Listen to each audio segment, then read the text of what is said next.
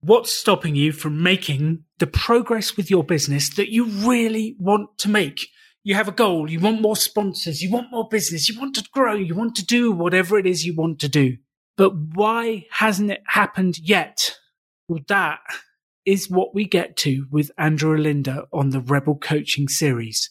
Why is it not happening yet? And what do we need to do to make it happen? Because the difference between a successful entrepreneur and someone who talks about entrepreneurship is getting it done. So let's take action, let's make it happen, and let's get it done. The extraordinary belongs to those that create it. Rebelling against business plans and debt, rebelling against what society expects of us to build cool businesses, make money, have fun, and do good. Let's create something extraordinary together. Welcome to the Rebel Entrepreneur. So welcome to episode 9 of the Rebel Coaching Series with Andrew Olinda, Cali to the crowd. Welcome back, Andrew. Alan, thank you so much for having me back on the podcast. I feel like an absolute veteran of this podcast. We've done a lot of episodes together now. 9 plus the transition one, 10 plus the YouTube one, 11. Like, we've done a lot of podcasts together. We have. At what point do I just basically become part of the Rebel Entrepreneur stuff? Like, I'm just part of the furniture. Well, let's start now. I now knight you, Sir Andrew Olinda of the Rebel family. Exactly. Arise. Get all the Rebel Entrepreneur stuff, just doing handstands all in the middle of wherever they are, actually. Oh, I love that idea. Because they're all dotted around the country, aren't they? Yeah, they're everywhere. And the team's expanding, it's growing. They've had some great news over at Rebel Business School. They just won a huge contract with Westminster City Council for 9 Rebel Business Schools across 3 years, plus the Market Traders Program. So we're working with all the market stalls and the traders to help them get on Instagram, grow their business, find customers. Yeah, so it's been an incredible week at the Rebel Business School with the new contract, the new growth. We're hiring new people. Yeah, it seems to be flying over there. Simon's doing a good job. That is brilliant. And Westminster Council as well. For those of you who aren't UK-based, Westminster is as central London as you can possibly get. So that must be a fantastic opportunity, if anything, even for like the press, right? Getting that in front of so many people. It's an incredible opportunity. Yeah, it's a huge opportunity. And you're right, it's really quite interesting, the borough, because they cover the Houses of Parliament and some of the wealthiest areas of the country down to like some suburbs of London that really need help. And we will be spreading entrepreneurship all through those different boroughs and helping the market stall traders and the local people. And yeah, it's a cool project. Anyway, how did this end up me talking about Rebel Business School? Isn't this podcast about you, Andrew, and helping you to make progress? I think it's healthy to discuss both. I always think it's healthy to see what's going on. But things are going really well with Cali to the crowd. We are fresh off the back of a episode with Christina and Jamie, and that went really well. That was actually going to be released long before this episode, but chronologically, that's where we are. And I'm in a place where I'm really, really happy with Cali to the crowd at the moment. But we're going to get onto that in a second, don't we? Well, you said last time, so the actions from the last episode 8 were you were going to use the huge energy you had just to film and create because you'd found some energy. Have you managed to keep that energy rolling? I really have. One thing I really wanted to do was, as the UK kind of comes out of lockdown, our weekends are becoming really, really busy. You can imagine there's so many people we haven't seen. Our lives are quite hectic. Work has been quite mad as well. I got a promotion at my job. Anna, my girlfriend, has got a new job herself. So life is really hectic. So what I wanted to do was use all this energy to build up a backlog of just videos to make sure that when life eventually does come at me, I have a backlog of things that I could just press publish on a Sunday morning and just say, you know what, video's already done, it's already recorded, here you go. That is so important. So important. I've learned that on the podcast as well. This episode is not going to be released for like 4 months. I'm about 6 months in advance of my content. It's all recorded. It's being edited. I've done my job. And it just gives me huge confidence. I feel calm. I feel relaxed. And you can almost I can decide if I want 2 months off, it's okay. So I think it's actually really important. You don't want to be scrambling on a Friday or a Saturday to get the video for the Sunday. That's always a painful position to be in. 100%. And I think it also comes across when you're creating videos, when you do it rushed, you know it, you see it when you watch it back to yourself, when you listen to it back to yourself. So having all of this energy to literally throw at my video notes, to throw at filming, it really is so beneficial. And now I'm at a point where I've got 8 videos in the backlog. The only downside is I get a lot of video requests, and sometimes the video requests in the comments are like, hey, can you do a video on this? And sometimes within a week, 2 weeks, that video will be produced and, I'll be able to put it out in front of people. Whereas now, sometimes with the comments, I'll be like, "Oh yeah, I'll get that in the pipeline." You might see that. You might see that in 2 months' time. But yeah, it's a really, really good place to be in. I'm really enjoying the channel. The channel's growing as well. Sometimes I look at that subscriber number and I'm still bamboozled by how many people, and I'm just really enjoying it, Alan. I think it's probably coming across in my voice. I'm really, really enjoying it. I love that. I absolutely love that. Yeah, because your subscriber number list, you're now up to 3.76 thousand, 3,760 subscribers.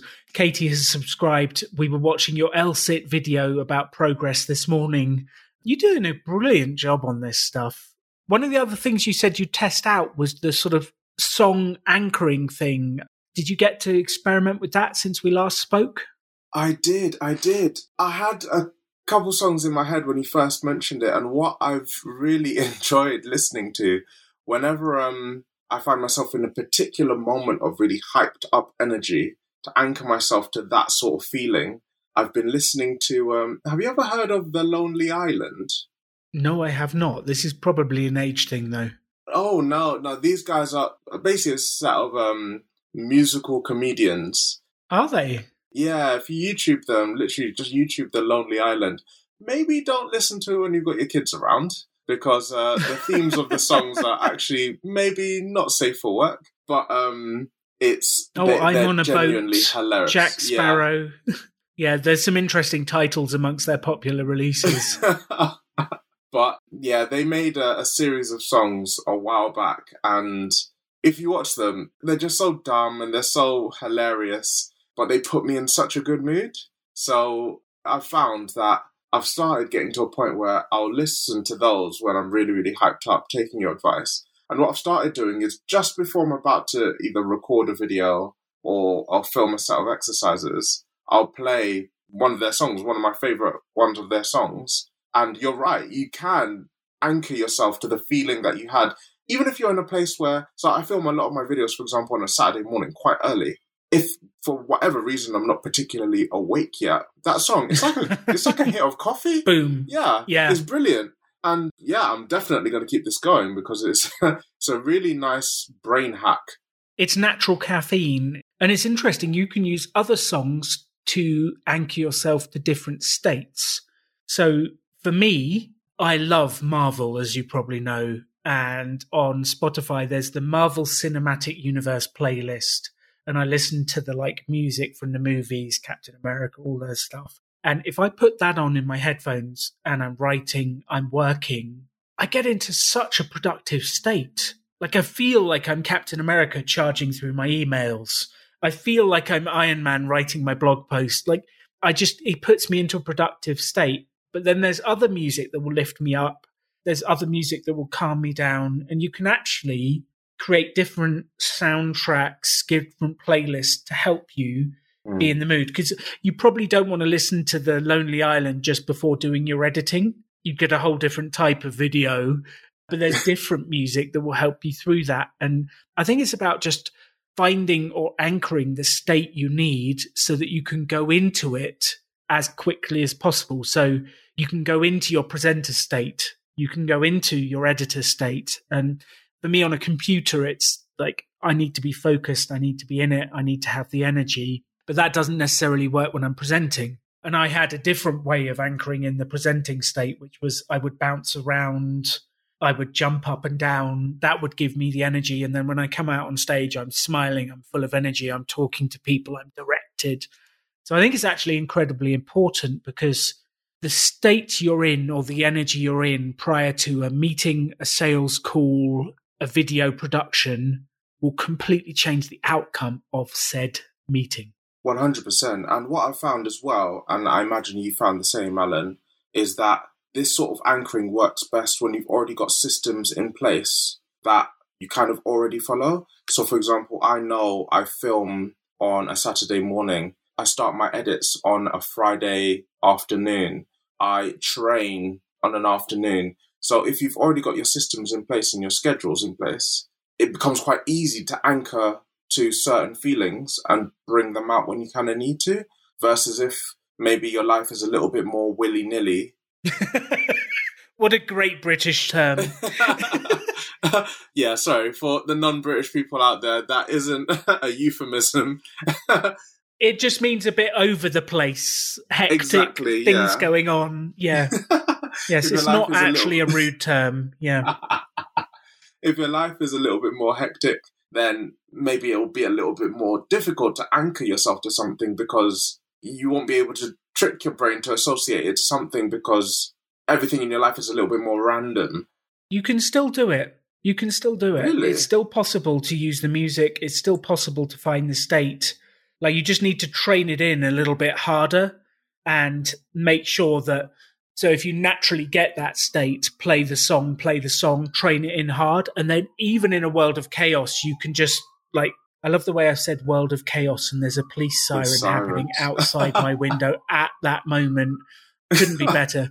But in that world of chaos, you play the song and you can still take yourself to a state. Because it's actually, and it doesn't have to be music. It might be a set of words. It might be a mantra. It might be a way of sitting, a way of breathing.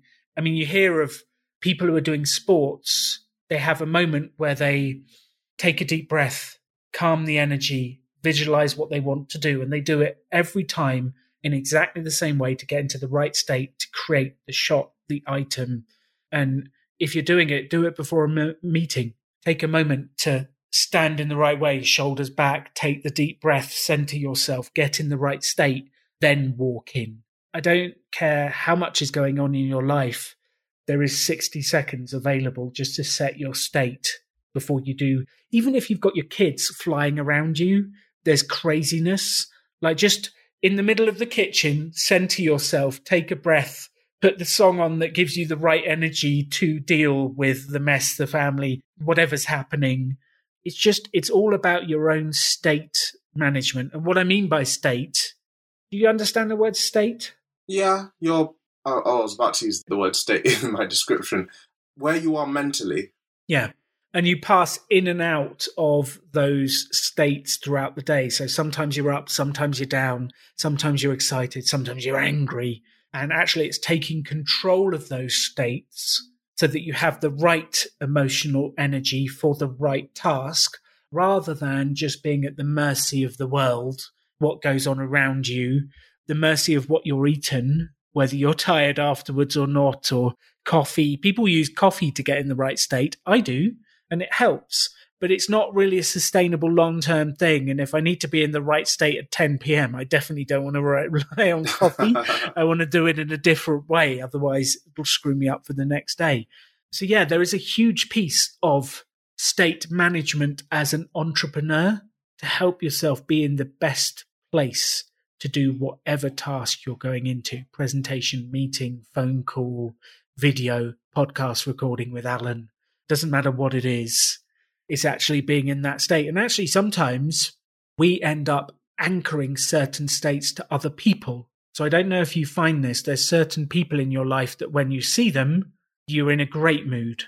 And there's other people you see, and based on previous experience and anchoring, it sends you into a different state. Which one am I to you, Alan? That's the main question. You brighten my day, Andrew Olinda. Thank you. That's the correct answer. But it's really interesting when you do that. And it's actually interesting to become aware of your own impact on other people. So there's certain people that you'll see that when they see you, they brighten.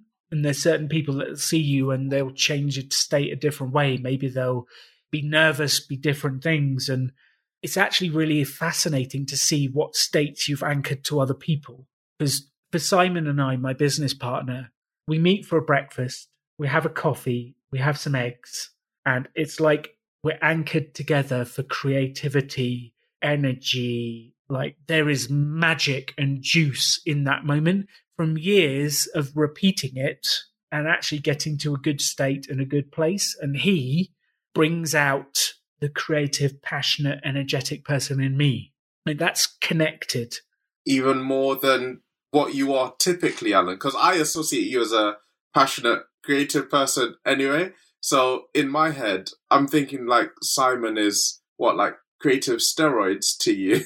He is. He's actually, so he's like a highly trained creativity ninja. He actually worked for 2 years for a boutique consultant agent, which worked very much on ideas creation. He studied the creative process, and so have I. And because we both understand creativity, energies, and ideas, we have language patterns that support each other to come up with more ideas and to build on each other. And there's certain people that will kill your ideas as soon as you suggest them and say that won't work because. Simon is one of the people who will go, that's interesting. What I love about that idea is, and there's always a nugget of something within an idea that you can find to build. And that creates more energy in me, more energy in him. And it's like a virtuous circle of energy. And you can either find the person that does that for you, or you can learn about the Disney creative strategy, the language patterns of creativity, all of those different tools, and then train the people around you to use them so that then you're surrounded with a bunch of people that understand creativity where you are. You've got a common language, and all of a sudden you're surrounded with people who build yourself up, not just take you down by mistake. They've always got the best interests at heart, the people who kill your ideas, but they don't help you make progress often. Which is one thing I think you find sometimes even by accident. So I don't think it's an accident that so many young people go into cafes with their laptops open and sit there. If you go into a cafe and you've got so many people in that space, it's easy to feed off that energy even if none of you are speaking to each other. For the people listening, that is essentially the feeling Alan's talking about. Yeah, some people do it because they're millennials and they want their avocado and toast and they, want to be, they want their photo of their Mac with their avocado toast, and that's nice. But I've certainly felt it. You go into a cafe, I'm editing a video. There's a whole load of people, laptops open, some people having business meetings that you can eavesdrop in on the background. You hear the baristas making the coffee, you smell the coffee. You get the energy just by virtue of being in the same space. And with different emotions, that will happen with your family, that will happen with your friends, that will happen with the people you live with, whatever it is. And becoming more aware of it just helps you be more intentional with how you use it in your life. I've certainly noticed that. Yes. And it's not just young people. I love a good cafe. I love some avocado toast. It's not just young people, Andrew. Even Gen X loves it. Aren't you a millennial, Alan? Well, I don't know. I was born in 78, so I was 22 when the millennium came round. And apparently the definition is you're coming of age at the millennium. And I was a little bit of a late blossomer, so I guess technically you could say I was coming of age around then because I didn't get on with life very quickly. But I was probably just before. Oh, we'll see where the cutoff is. Yeah, everyone's going to be writing in the podcast going, you're no millennial, Alan. Well, I have millennial habits, all right? Exactly. It depends how you define a millennial. They get a lot of abuse, these poor millennials. Anyway, Moving on quickly, there's so much to talk about on your business. Not everything is rosy. What can we do to help? Where are we going? What do we need to do? What advice can I give you? What support can I give you? There's always something to work on. Yeah, so where I'm at the moment, right? So when we started this, the whole theme was around monetizing your business, being able to make money out of it. Can you bring in cash to the YouTube channel? That was the kind of question, wasn't it? Exactly, yeah. And we spoke about a whole host of themes, and some of the ones that we settled on was about, we spoke with Matt and Rob about YouTube monetization, we spoke about outreach, we spoke about product, We spoke about a whole host of things. And where the channel has kind of settled is that it's making a fair amount of money from the YouTube Partnership Program, which for the people listening, basically YouTube as a platform, content creators put their videos on the platform, and then YouTube pair advertisers with your video, and that's how content creators make money off of YouTube. One way. Oh yeah, that's one of the ways that that content creators make money off of YouTube. That has been bringing in a very steady and upwardly trending income that I am over the moon with. If you told me this at the turn of the year, I'd have laughed in your face. But being able to make nearly $200 a month off of YouTube is really, really, it's blown me away. Well, it's doubled since the first paycheck. So that's a nice upward trend there. Yeah, well, I mean, the very first paycheck was more like $20, but for the first 4 months, that I think, it's doubled since the first 28 days. And it's slowly trending upwards. Month on month, you see that trend going upwards as the videos get better, as the views go up, as the subscribers go up. And that is a really good place to be. What's also nice is that we also tried a different avenue. So for those of you who've been listening to this series for a while, we also tried outreach, reaching out to brands. Now, there are very few fitness brands. Let me rewind a little bit. With calisthenics, it's a little bit weird. So calisthenics, bodyweight training, that's element of fitness. It pairs really well with minimalism. The whole idea of bodyweight training is that you use your body as resistance. You don't have to use expensive barbells. Anybody that over lockdown has tried to buy weights will know how expensive weights are. You don't have to have a gym membership even. You're using your own body as resistance. Now, my caveat is that I spent nearly $1,000 on a rig that goes in my garden. So I'm not really fitting into that. But you can buy a 20 quid pull-up bar and put that in your door frame. And that can literally sort you out for a whole host of exercises. Calisthenics athletes are famous for being extremely creative with how they can use your body as resistance. The downside to that is, from a content creator's perspective, it puts you in a really niche position in terms of the sort of companies you can work with. The sort of companies that are really good at building on that principle of using your body weight as leverage and actually building customers out of it. It's almost like the FI version of fitness, right? You've got minimalism, you've got people being creative, and you've got people looking to reach quite aggressive goals. And where I'm kind of at with it is that I wrote a list of brands. I think you'll remember way back when we wrote down a list of brands that I was going to reach out to. And that brand list wasn't particularly extensive, but a whole load of brands that, quite importantly, I have used for a really long time. So I really trust these brands. I reached out to a lot of them, sometimes a lot of them multiple times. And where it kind of came back to was there were two brands that reached out back. The first one was a brand I absolutely love. They basically reached back out to me and said, you know what, we love what you're doing, but for our ambassador program, you need to have a larger following. So I was like, you know what, I'm okay with that. Their tipping point isn't actually far from where I am at the moment. Ooh. So I kind of said, you know what, I'm kind of okay with saying we'll thank you. We'll get there. Exactly. So I responded to their mail, and that was My Protein. And how many was it a subscriber number? Was it a video number? Yeah, they basically wanted 5,000 subscribers or followers on at least one channel. So at the time, I tried to game the system and said, I had 2,500 on... So I think at the time I had 2,700 YouTube subscribers and 2,200 Instagram followers. So I was like, hey, I've got a total following of 5.1. And they basically responded back and said, no, you basically don't meet the cutoff. But we love what you're doing, and come back when your numbers are a little bit beefed up. Have you sent them an email since saying, I'm up to 3.7 on YouTube, nearly 3.8. I'm coming back soon. Remember me. I think that would be quite fun to stay in touch on the journey. Yeah, so my initial response was, first of all, thank you for replying. They must get so many messages like that. They must get so many. And the fact that they responded, so I just wanted them to know that I was really grateful for the fact that they did actually get back to me.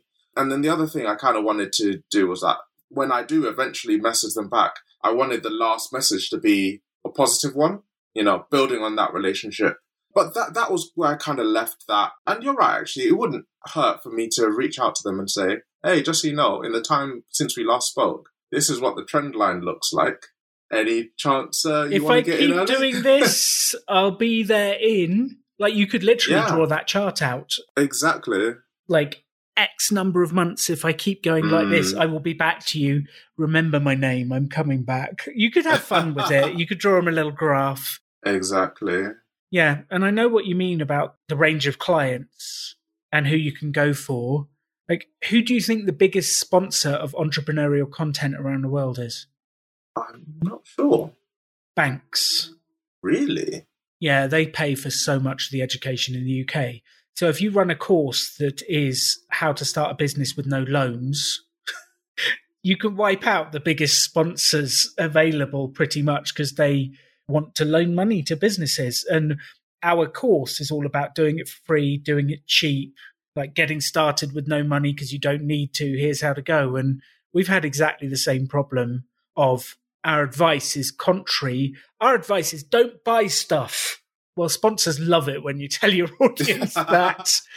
Okay, so My Protein we're coming back to.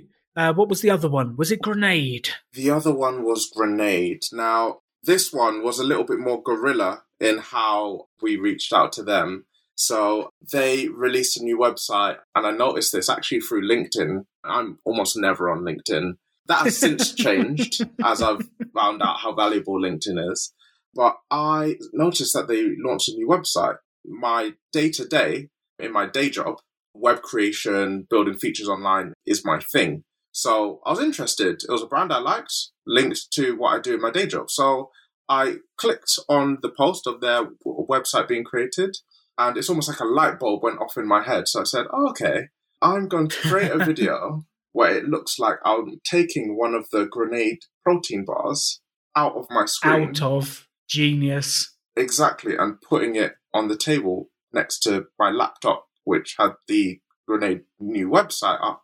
So I put that on Instagram and I shared the post on LinkedIn and I captioned it, do you think I should tell Grenade about this bug on their brand new website? Now, the Grenade team, when they first saw that, they were terrified. Because you read a caption like that, you're like, oh my gosh, what's going on? We've got a bug! We've got a bug! Yeah. And then it was hilarious. Their head of brand shared it. They shared it on their Instagram feed. Their social media manager reached out to me and asked if they could share it on their Instagram feed. And hell yeah. And then that did two things. That got me in with their head of brand. And I got an email for the person who manages their social media platforms. I had their email address. I had their phone number. And if anyone has been listening to the Rebel Entrepreneur podcast for a while, you'll know how much Alan loves phone numbers. Oh, yes. So... Get him on the phone. Get him on the phone. None of this email stuff. Come on, ring him. So from that point on, it was very, very easy to then strike up a conversation. So I got on the phone with the person who manages their social media and basically said, hey, just so you know, I noticed you liked that post. Do you want to work with me further? I think I could add value here. I create videos like this all the time, really quirky little videos all over Instagram, and it matches very well with the Grenade brand, which is very tongue-in-cheek, a little bit naughty sometimes, and, you know, really, really funny and banterous. She didn't respond. Well, on the call, she was very positive, but then with the follow-up email, she didn't respond. So I was a little bit saddened about that, but a couple of days later, I followed that up with an email, and... People get busy. It's okay. Yeah. 100%. I didn't take it personally, but in my email, I basically sent over my media pack as well. Basically just saying, like, this is what I do. I am really interested in, you know, working with you guys in the future. What are your thoughts? And that's when she emailed me back and said, hey, by the way, we have an ambassador platform. We're not really focused on YouTube at the moment. It's not really a platform that they push, but what they do is they have a program where, say, for example, you post something onto Instagram or TikTok, I think is what they use as well. And if they share it, they'll pay you for it, almost like for want of a better word, a bounty or a commission. And I thought, you know what? This gives me an in. I'm going to play the game to begin with, build up that relationship. You've got nothing to lose. Yeah. Exactly. And since, they have just been loving the content, Alan. They've really been loving it. I'll make a video, I'll create a story, I'll create a reel on Instagram, and they just really love it. All the while, I've been having more and more richer conversations with the Grenade social team. And that's basically where I'm at with the brand outreach. I'm building up those relationships, trying to make sure it cements into something where they understand they're not just working with someone who's going to get a brief and then churn out a video and then come hat in hand being like, hey, money, please. Because I've got friends that work in PR, not quite this area, but PR all the same. And they say some of the people that they work with are just really painful to work with. I'm just thinking, if I can be just slightly better than the people that they're working with on a daily basis, be more intuitive? Is that the word? More forthcoming with ideas. I think you just need to understand them. And I tell you what no one does well is ask questions. Like, the more you can understand them, their goals, what they're doing, the better. And then one other idea that I'd love you to get in the audience is, behind every corporate goal is a personal goal. If you can really understand that, like this head of social, is he, she building the team?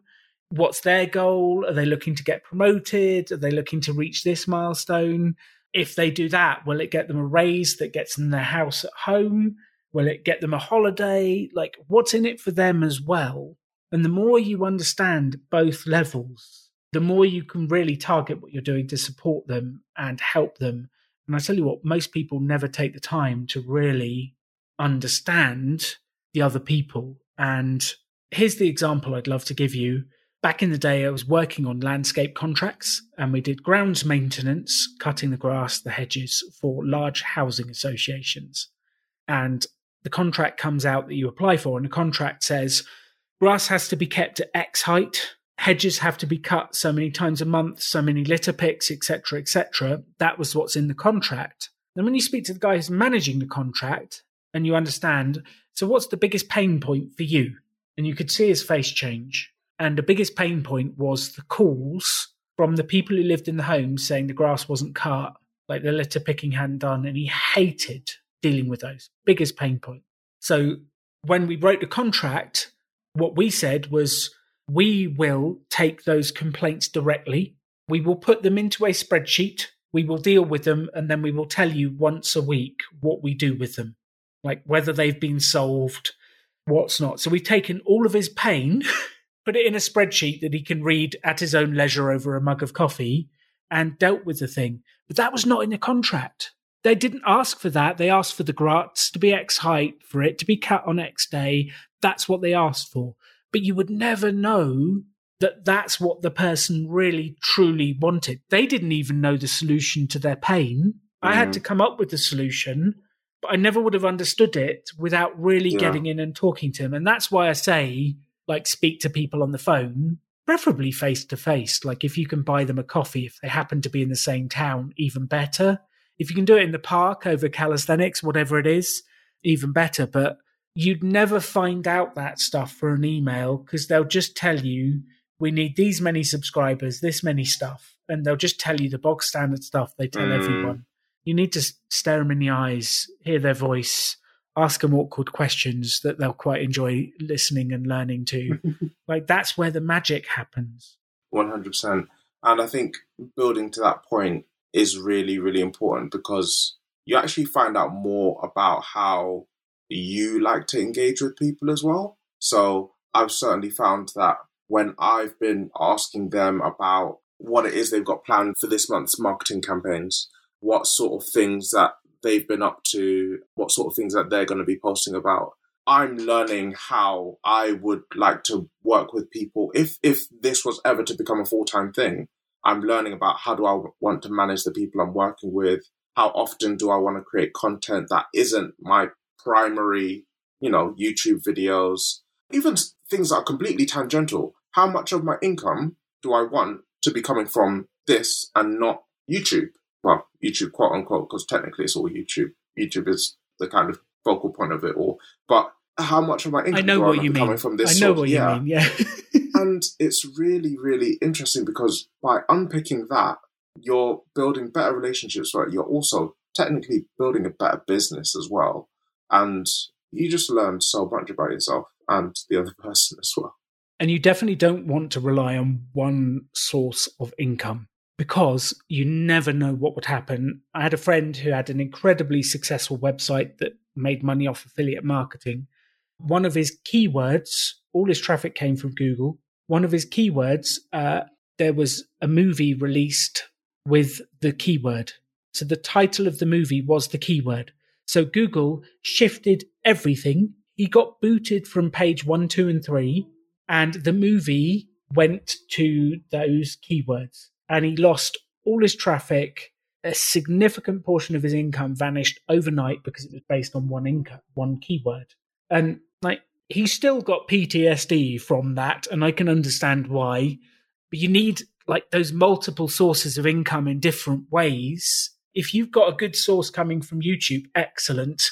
And can we get the sponsors? And can we get some affiliate income? And what else are we doing outside that to see what it is? At the start, you do want to focus on one because it does help, but then you need to expand outside because you never know. You never know when these things are going to change. One of our major clients for the Rebel Business School is housing authorities, housing associations. And the British government changed the legislation for housing authorities overnight and forced them to reduce their rent for customers by 1% a year for 4 years. Doesn't sound like a lot, but one housing association we worked with was left with a 10 million hole in their budget overnight. Guess what got cut? And overnight, we lost 3-4 customers, a huge amount of business, and it was all down to a government decision to change things. And that definitely woke us up. We need more councils, we need more corporate sponsors, and we need to expand to have that base. And to start with, you get one housing association, then you get 10, and then you go, okay, this is going good. What else can I get? How else can I expand? Yeah, but you do need to, at some stage, go, what are the other sources of income I'm bringing in here? Yeah, I'm certainly not going to sip margaritas on my glass foundations of the YouTube partnership program, which can basically change on a whim. Yeah, I'm certainly not going to lean heavily on that. But one thing you mentioned, Alan, and I know it's something that we plan on digging into, and it's in my head, is kind of the next phase of the monetization project, which is affiliates. I know we plan on speaking to a good friend of yours actually on this very topic, but it's something I have very little experience on. And I kind of wanted to pick your brain on how best you've seen it utilized in your experience. So as a broad overview for everyone listening, affiliate income is where you sell someone else's product on your channel, your blog, your social media channels.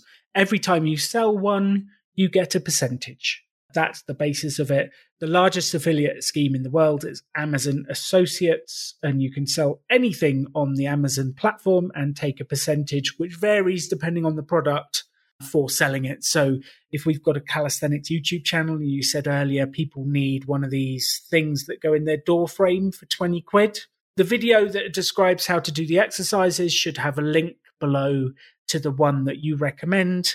And then our hope is that people go, oh, I love Andrew's videos. I'll use his affiliate link. That will give him a little bit of cash back.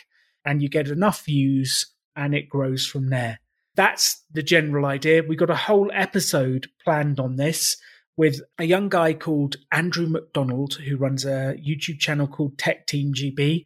He also has an affiliate program that he's launched called Locally, which is for YouTube creators. And basically, you used to have to put the link to the American site and the link to the UK site and the link to whatever other country so that your viewers could choose which one. His new piece of software allows you to put one link and it auto takes people to the correct country. It's really interesting what he's doing. And I met him when he was 15 at school, and he came up to me after I did a presentation in his school about building businesses, and he said, I've got a YouTube channel, how do I monetize it? And this was, 10 10 years ago. Oh, wow. Monetization on YouTube before it was cool. Yeah, I was coaching him way back when how to grow monetization on his channel. So it's really interesting. He's coming back after, well, I didn't have a podcast back then. I don't think I was even properly running Rebel Business School back then. I was just getting going and helping this young guy who was full of energy. And the reason I loved coaching him and kept doing it was I would give him advice, and every time he would come back a week later or a month later and say, Alan, I've done it. Here's what happened. It did work. It didn't work. Tell me what else to do. And that kind of energy. Do you know how many people I give advice to, Andrew, and then I never hear from them again? Never. Yeah. They just disappear. Or worse. Or I'm not sure if this is worse, actually, but they reject advice. Like, you give someone advice and then they say, no, that's not possible. No, that won't work. They're not going to try it. Nah, that won't work. You can actually see it in their eyes. They never tell you. They go, oh, yeah, that sounds good. But you can kind of see in their eyes they're never going to do it, and you never hear from them again. But Andrew McDonald is going to get very confusing with two Andrews. We're going to have to change your name or his. Alinda and McDonald. But he actually did stuff. And I think my experience over the years is, this is going to sound very strange, but the ability to do things and make things happen is a rare skill. Like, people don't do stuff. They listen to the advice, they go back to their normal life, and nothing changes. The ability to go, okay, Alan says make 10 calls, and then to do it, and then to message me and say, I made 10 calls, everyone ignored me, what should I do now? Like, that is not normal. It's not normal behavior. It should be, but it's not. So if you're listening to this, like, we've spoken about outreach to people to sponsor channels. We've spoken about phone calls. We've spoken about behind every corporate goal is a personal goal and asking questions to uncover it. There are clear, actionable steps in this podcast if you can pull them out and then go and do them. And I'll tell you what, if you're the person that actually goes and does them, that puts you in the top 0.1% of entrepreneurs, of people in the world. And it seems like a simple thing, but people don't do it, Andrew. They don't do the stuff. And that's probably why I end every podcast episode with you going, so what are you going to do now? And then try and get you to commit to doing a bunch of stuff. Because I know if you do stuff, stuff happens. I know if you take action, things happen. Yeah. Like, does that resonate with you? What do you think about that? So much. So much of what you just said just really hits home. If you go onto Instagram right now, the amount of inspirational quotes you'll see written on top of photos being shared by everyone. You'd think everyone on Instagram was smashing their goals out of the park, you know? They'd be so inspired. Yeah, 100%. Quotes like, seize the day. And then you read it and you're like, yeah, I really do need to seize the day. And then you continue scrolling for the next 15 minutes. You know, it's so important to just do stuff. I can tell you right now, I don't know anything about this Andrew McDonald guy that you've just mentioned. We're going to find out. Exactly. I don't know anything about him, but from what you've told me, I can already guess this guy is extremely coachable. You gave him advice. I bet you a lot of what he's tried to get to where he is probably hasn't worked, but he's probably tried more stuff than most people, so he very quickly will know what does and doesn't work. I know in my own life, when, say, for example, even in the series of of podcasts that we've produced, Alan, there's been stuff that we have spoken about. We've spoken about with Matt and Rob, and I've listened and I've gone, I'm not too sure how that's going to work, but I've tried it and I've been shocked. Or there's been advice that I thought that you guys have given me, and I've thought, you know what? That is gold dust, and we've tried it, and it's gone, and it didn't work, and it didn't work, and you genuinely can't know. You really can't. I genuinely really do believe that the most successful people are the people that have just tried the most stuff. It's very rare for somebody to have tried something and it paid off first time round, and now they're sat on a yacht somewhere sipping margaritas at 10 a.m. in the morning on a Thursday. And I think that you just really just have to go and try. And people will see that. You don't have to particularly put it in everybody's faces. Like, hey, look at me, look what I'm doing. I've certainly found that by virtue of just putting a video out every single Sunday, there are people that come up to me now and it's like, oh my gosh, how the hell did you build a YouTube channel that does this and does that? And it's like, I just turned up once a week, every week for the last year and a half. All I did was turn up. That is literally it. I've just turned up. And by virtue of turning up, I've learned a whole load of new stuff. But people don't see that. No. Which actually, Katie was saying, my wife Katie was saying this to me this week. We were talking about how she's got a calisthenics trainer. She's been inspired by you. She has a personal trainer in Colombia, which is phenomenal. It's £12 an hour for an incredible calisthenics personal trainer. He's got some skills. So she's going every week. And I'm like, you are making so much progress. Her goal is to do a chin-up, a pull-up. She's never done that before. That's the goal. And we've got 5 weeks here. She's making so much progress. I said, it's incredible. And she says, yeah, it's easy. I just put it in the diary and turn up and he tells me what to do. And it's incredible. If you can just put it in the diary and then stick to it, you know, every morning you do an hour of marketing calls, or I'm going to spend 2 hours on my website at this time and I'll do it every week. I'll tell you what, 52 weeks time, you'll have a website that's better than anyone in the world. And it's incredible if you just do those activities over time. It's phenomenal, but it's got to be put in the diary.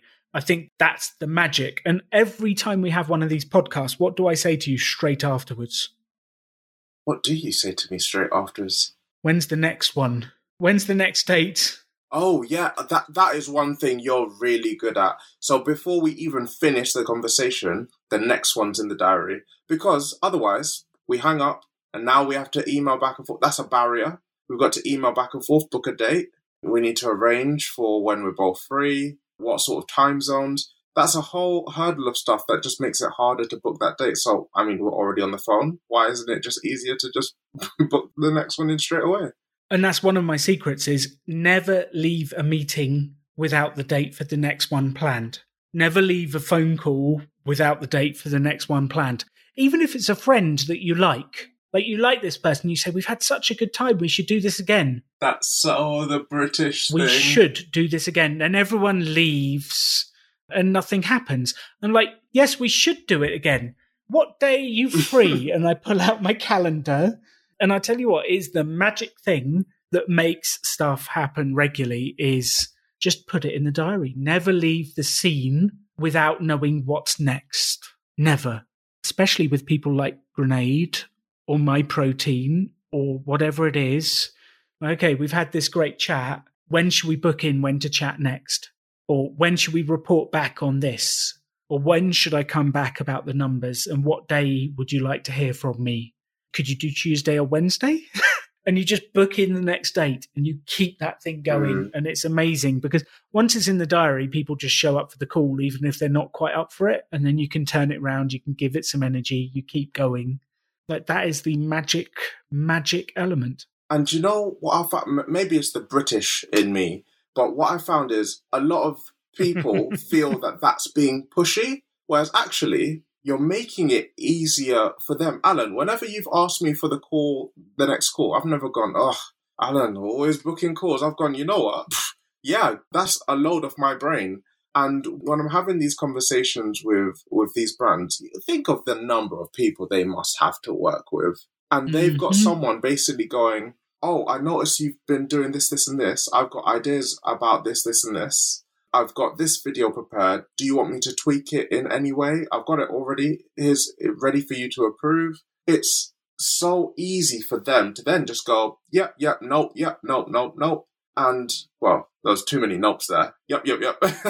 and and it becomes so easy for them in one quick email or phone call to very quickly decide on what happens next. That's one thing I don't do well enough, though, book the next meeting in.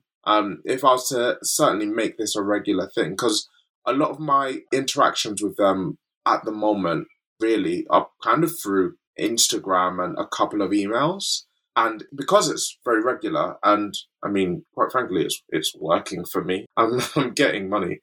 That's been quite easy. But I know that if I'm going to build this relationship up further, it would be so easy for me, maybe in a couple months' time or a couple weeks' time, to basically say, hey, I've noticed you've been liking a lot of the videos that I've been posting. Is there, I'm not really sure how to even phrase this, but take the relationship to the next level? How do you talk about getting to third base with a brand? Wow, you've gone deep there already. I love it. I think I would just be saying, like, I've got some ideas. Can we get a date to chat? And then just do it on the phone. If you start saying, can we take the relationship to the next level via Instagram message or by whatever, they're going to get a bit scared. Slide into Grenade's DMs. But I would definitely start with, okay, I've loved working with you. I love doing this stuff. I can see you're sharing it. I've got a huge amount of ideas. Can I get some feedback and some thoughts? Can we organize a half an hour call?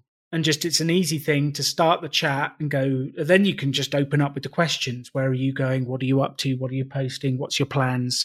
Do you have any plans for YouTube yet? You can ask them a bunch of questions. But the key is always get the date in the diary to chat. Always. I don't care what it is. Sometimes you have to do a bit to get the date in the diary, but you just need to get on the phone with them. Yeah, for sure.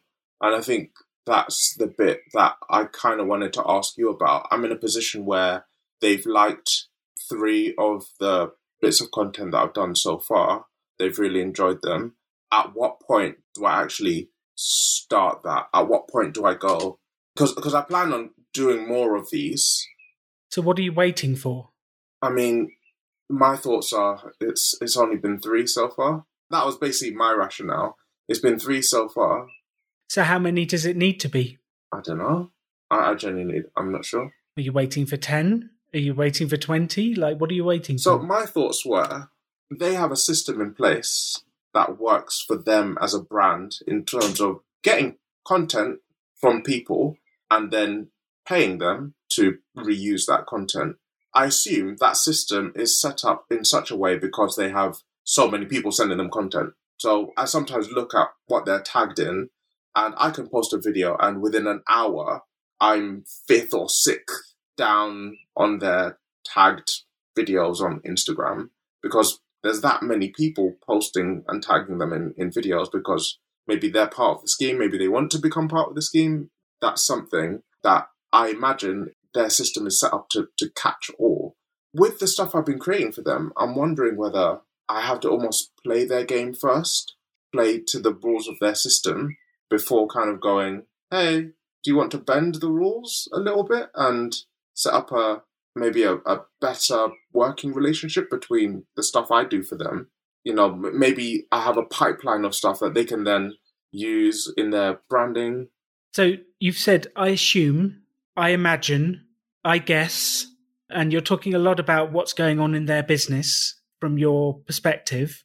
What's the only way to truly know what's going on with them? Ask them. Ask them. And you don't know, they've got this one system that works over here. You don't know if they've got a separate system for larger creators, for different people. You don't know how many systems they've got, how many different ways they've got of operating. All you can see is level 1. You don't even know what level 2, 3, and 10 are. What's the only way to know? To ask them. Get on the phone and ask them. So what are we waiting for? Yeah, I guess that's a fair point. Even if they just tell you, yeah, level 1 is this system, that's what we do. They might even tell you that's the only level of the game. That's it. And then if you know that, you know that. The thing is, I'm almost certain it isn't. Mm-hmm. So let's find out what level 2 is. Level 3, level 10. Let's find out. Why are we waiting? And they'll tell you. Just like MyProtein said, you need 5,000 subscribers to make it into our first bit. They'll tell you where you are and what's going on, and they like you. They like your messages. They've given you their phone number. Yeah, sure. Why aren't you using it? I don't want them to block me. No. Does this make any kind of sense, though? No, I agree with you. I think, do you know what it is? I think it's more loss aversion than anything else. I'm in a place now where I've got, it's like I said, the list of brands that I've got to work with is really, really small. I've emailed every single one of them. We can find more. We can find more. That's your starting True. list. There's plenty True. of other businesses. That's your starting list. So I think, yeah, we're looking from a place of scarcity here rather than a place of abundance. There are loads of sponsors. There are loads of things. We just haven't found them yet.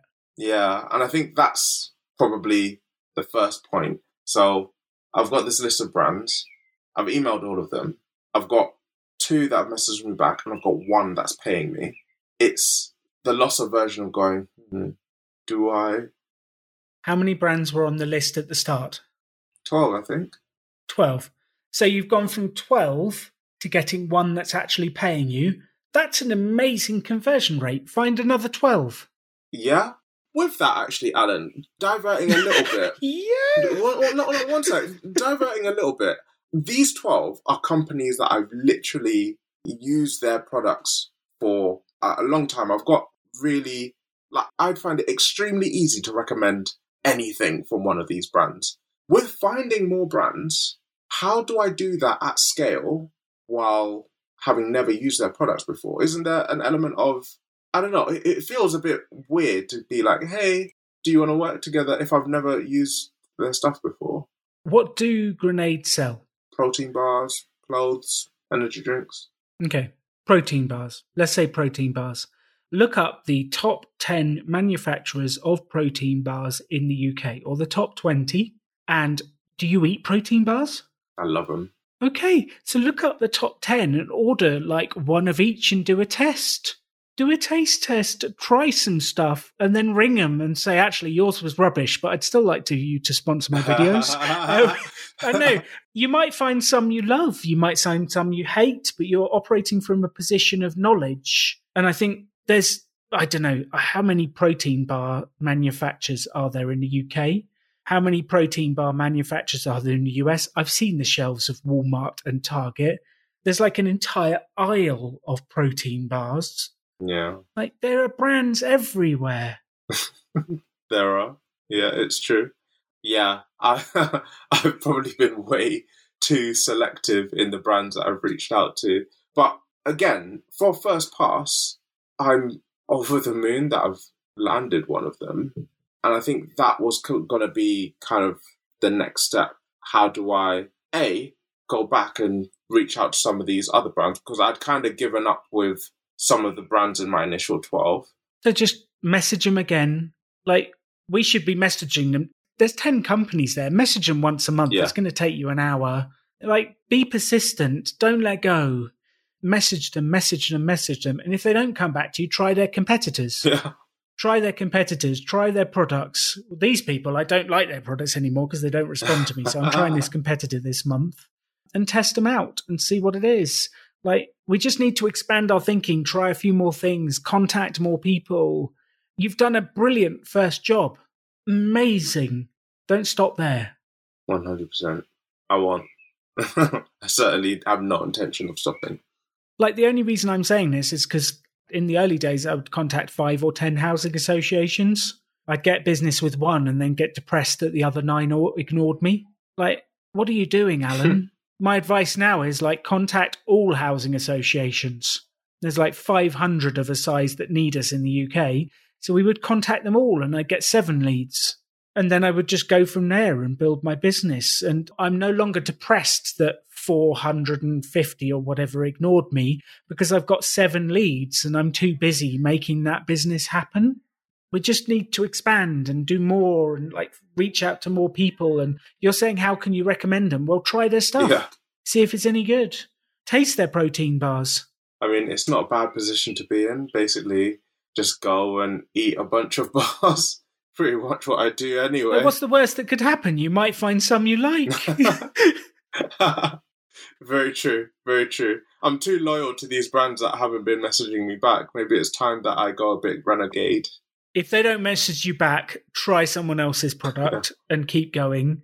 I'm assuming you haven't tried every protein bar that exists yet. I haven't, though. That sounds like a challenge I'd be very up for trying.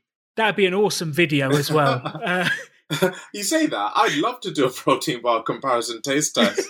That would be brilliant. Like, you should get Anna to give me a blind taste test of a whole load of protein bars. That would probably go down really well, actually. It would do. People would love it, and they can see your face reaction to the different ones, what it is. It'd be hilarious. It'd be great fun. Like, just try stuff, test stuff. There's a huge thing about the taste of protein powder. Huge. Do a protein powder taste test. Yep. You can actually create content whilst experimenting and finding the brands you want to work with. Yeah, 100%.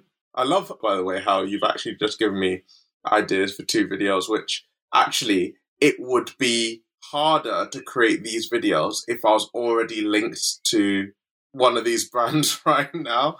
So I'm actually going to go away and make these as soon as possible.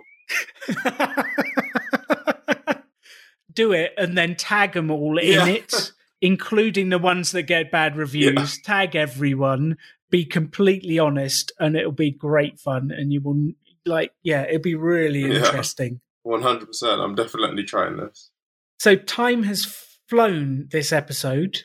It's come to that time of the episode. What are you going to do based on this? Andrew Olinda, what are you committing to? What am I committing to, Alan? So first of all, like I said, in terms of the YouTube channel, it's in a really great place. It's in a great place with how it slots in with my life. It's in a great place, fantastic place from how much money it's giving me. I'm loving that bit. So the first thing I'm going to do is I am going to reach out to the companies that I love.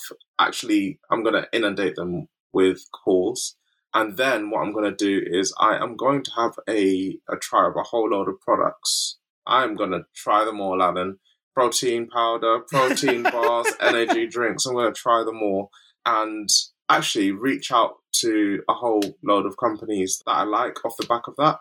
I have tried very few. I'm loyal to a very few select few companies. And those are the ones that in my head would be my Valhalla if they decided to sponsor a couple of videos or share something on Instagram. That would be brilliant for me. But you know what? They haven't replied. So worst case scenario, it's their loss. So I'm going to reach out to a whole bunch of companies in the event that they don't reply. And actually, I'm also going to do a blind taste test. I'm actually really excited about that. I don't know how I hadn't thought of that before. I'm going to do a blind taste test of a bunch of protein powder, tag a lot of them, maybe trigger a few people. Love it. And yeah, I'm going to really enjoy doing that. And actually, one thing I really want to do is that where I'm at the moment, I couldn't have envisaged where I was in at the turn of the year. I really, really couldn't have. One thing I'd really want to do is write down on paper where I want to be by the end of the year. So we're halfway through the year, roughly, on filming this video. I really want to set myself some stretch goals with where I want the business to be in terms of like how it features in my life, maybe how much money it brings in, the sort of companies I'm working with. I don't have that written down. And just for all of you listening, I'm not talking about a business plan. We know how Alan feels about those. But I'm just talking about something written down, a goal, essentially, of where I want to get Cali to the Crowd now that it's making money. I love that. And yeah, those things basically are, Alan can see, I've got my pen. Those are things that I've written down as things I want to do. I love that. They reckon the energy bar market in the UK is going to grow by 50% over the next, up until 2025. It is growing significantly. Yeah, all of those are going to be sales from Cali to the Crowd. So I love what you've committed to. That is fantastic. And I'm actually I am not against goals and writing stuff down. You know, I write everything down. Just a formal business plan where you say the market for protein bars is X billion. I'm going to capture 3% of that and I will live forever happily is a load of rubbish. It never works like that. You forgot about one part, Alan. I'm going to capture 3% of that. And because I'm so certain of it, I'm going to bet the family house and borrow money off the back of it. Mm-hmm. So I love those goals. I think that's fantastic. I obviously have written them down so that I can check back in with you next call and find out what happens. Everyone listening to this, what I would really like you to take from this is it's the speed with which you get things done. Like Andrew has set up an incredible rhythm where he does one video a week, and he just does that, and it builds up over the years into something incredible. And alongside that, he's reaching out to the brands, he's working on this, and he's doing things every single week. If you can set it up so that you do one thing a week towards your business, and then between that you do the different activities, it is incredible how that progress compounds over time to build something amazing. You just have to do it every single week. So just as Andrew has committed to do something now, everyone listening, get out your pen, get out your paper, stop the car, put the kids away for a second, do whatever it is. What are you committing to doing this week? Pick 3 things that will move your business forward that you can do this week and start taking action. The magic starts when you start. Thank you for listening to The Rebel Entrepreneur. Go make it happen. You can have any life you want to. Choose to build something cool. Choose to take action. Choose to work to make your dreams become reality. Stand out. Be different. Be yourself. Be a rebel entrepreneur.